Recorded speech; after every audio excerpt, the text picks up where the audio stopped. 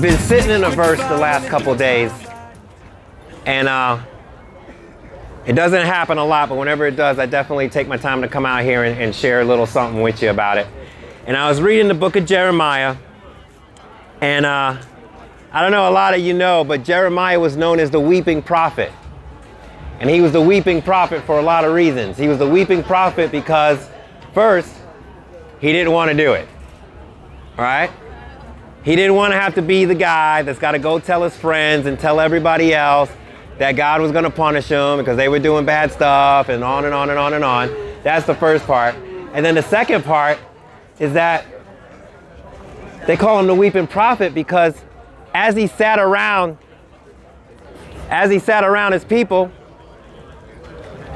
watching the degradation of his society, watching his fellow brothers and sisters falling into sin, getting worse and worse and worse, falling into idolatry, falling to their lusts, succumbing to all of their things. He just couldn't take it because he's looking around his brothers and sisters and he's saying, hey, we're supposed to be better than that. And so it's those two things that allowed him or gave him the label of the weeping prophet. So God asks him to go to the people. He says no. God says, okay, I'm not asking you, I'm telling you. Go to the people. So he accepts the assignment, and then God starts to speak to him. And in chapter 1, verse 11, it says, the word of the Lord came to me and said, what do you see, Jeremiah? And he said, I see the branch of an almond tree. And then the Lord said to me, you have seen correctly, for I am watching to see that my word is fulfilled. And so that's where I stopped. And that's where I've been sitting the last couple of days. And I'm looking at that verse and I'm sitting through it. And I learned a couple of things about it, and I'm going to share those couple of things with you tonight. So the first thing I learned is that in Hebrew, in the original language, the word almond and the word watch are very similar. So God cast a vision on Jeremiah. Jeremiah sees the almond tree, and then God translates the vision using the same word. You see an almond tree, I'm telling you, my word, I'm watching to see it fulfilled. The second thing I learned that the almond tree, as spring approaches, the almond tree is the first one to blossom. And so that's how people are sure that the spring season is beginning, when they look at the almond tree and they start to see the blossoms and they start to see the leaves start to grow and the blossoms bloom, then they know that spring is upon them. And so God's reference to the almond tree is not just that he's watching, but that his words, his threats, and his promises will blossom. They're coming. And so this shook Jeremiah because now he's recognizing there's blessing and curses in this. For those who find themselves far from God, those threats will be fulfilled. For those who find themselves close to him, well then, those promises will be fulfilled, won't they? And so I think about how that relates to us.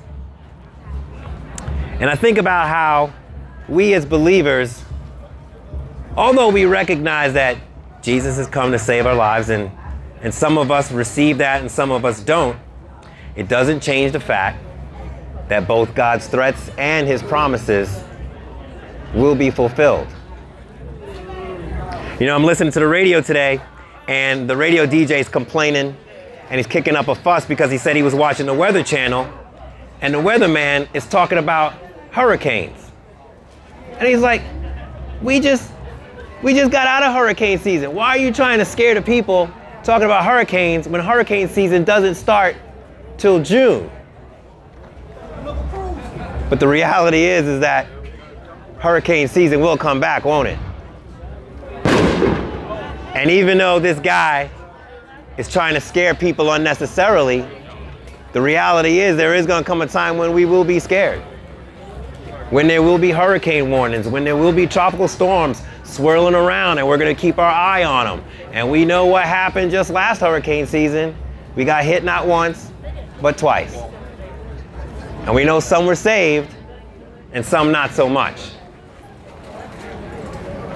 And so, brothers and sisters, I tell you today, I tell you all of this, and maybe I'm jumping all over the place, and maybe you're tracking me.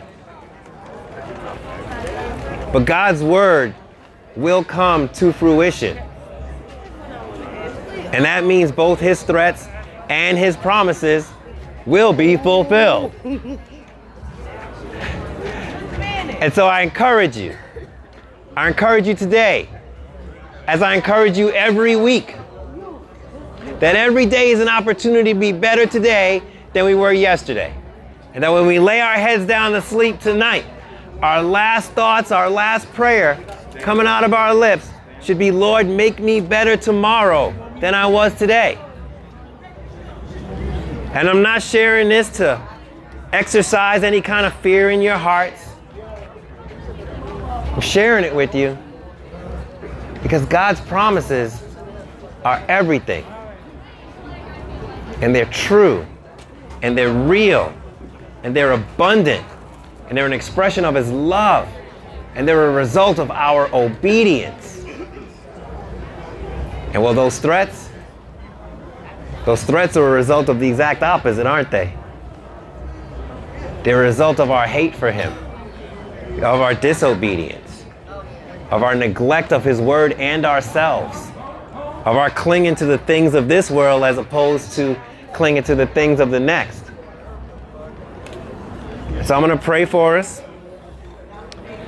And I'm going to pray for us not because I shared with you a threat, but I'm going to pray with you because I shared with you a promise. And I'm going to pray that each and every one of us might hold on to that promise, because there's many a day when we don't have much left to hold on to but those promises. But the promises are there, the promises are real, and the promises are for you and for me. Amen? Amen. Let's pray, shall we? God, I just thank you so much. Thank you for my brothers and sisters here tonight, Lord. I thank you for them being gracious enough to give me the time to speak. I thank you for the folks that prepared a warm, hot meal. I thank you for the volunteers across the way that came here to tend to physical needs. I thank you for your word, Lord, that caters to our spiritual needs. I pray that whoever needed to hear this today heard it. I pray that life change will occur, not because of fear, but because of promises. Not because people feel they have to, but because they want to. And Lord, I thank you for the promises that we may not see in this world, but that we will share with you for an eternity in the next, Lord. We love you, we thank you. And it's a precious name of Jesus we pray. And my brothers and sisters say, amen and amen. All right, well, thank y'all for your time. This podcast is recorded live and uncut at our homeless food share events. To learn more about Straight Street, visit our website at straightst.org.